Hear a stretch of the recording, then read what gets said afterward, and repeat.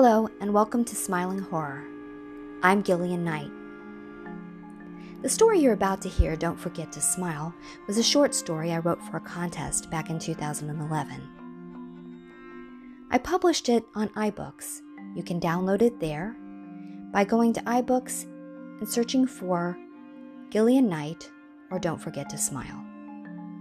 I hope you enjoy both the audio and the written word. And I hope to see you next time for Smiling Horror.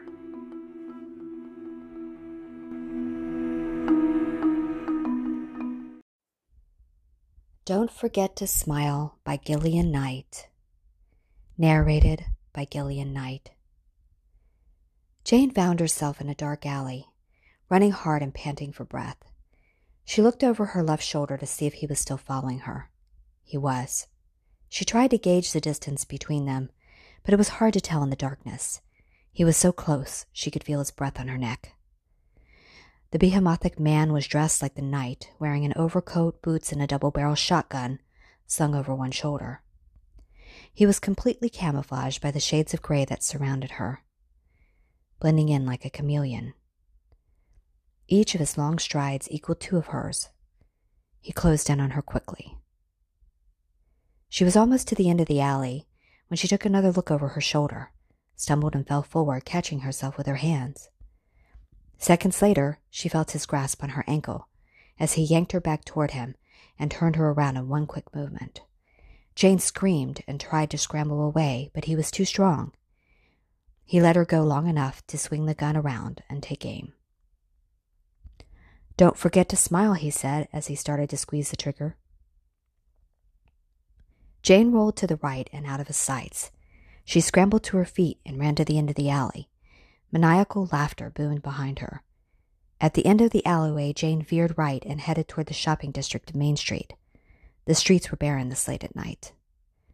Jane ran from shop to shop looking for a place to hide, but the shops had all closed, all except one, a small dress shop. She ducked inside and looked back. She didn't see him, but she knew he was coming. She gave a pleading look to the woman behind the counter, and then made her way to the back. Finding no way out, she hid behind the furthest dressing curtain. She crouched into the farthest corner. Tears and sweat streamed down her face, and her heart beat as rapid as a rabbit's. She heard his footsteps approaching, clunk, clunk, clunk, the sound of heavy boots on hardwood. She heard the screech of metal curtain rings being drawn ferociously across the metal rod, and the finality of the clang as the rings hit the wall. She clasped her hands over her ears and then over her mouth as he continued, one by one, ripping aside curtains. She held her breath, her eyes wide with terror as she heard him step in front of her curtain. Screech and clang went the curtain. "Don't forget to smile, Jane," he said before discharging both barrels into Jane's face.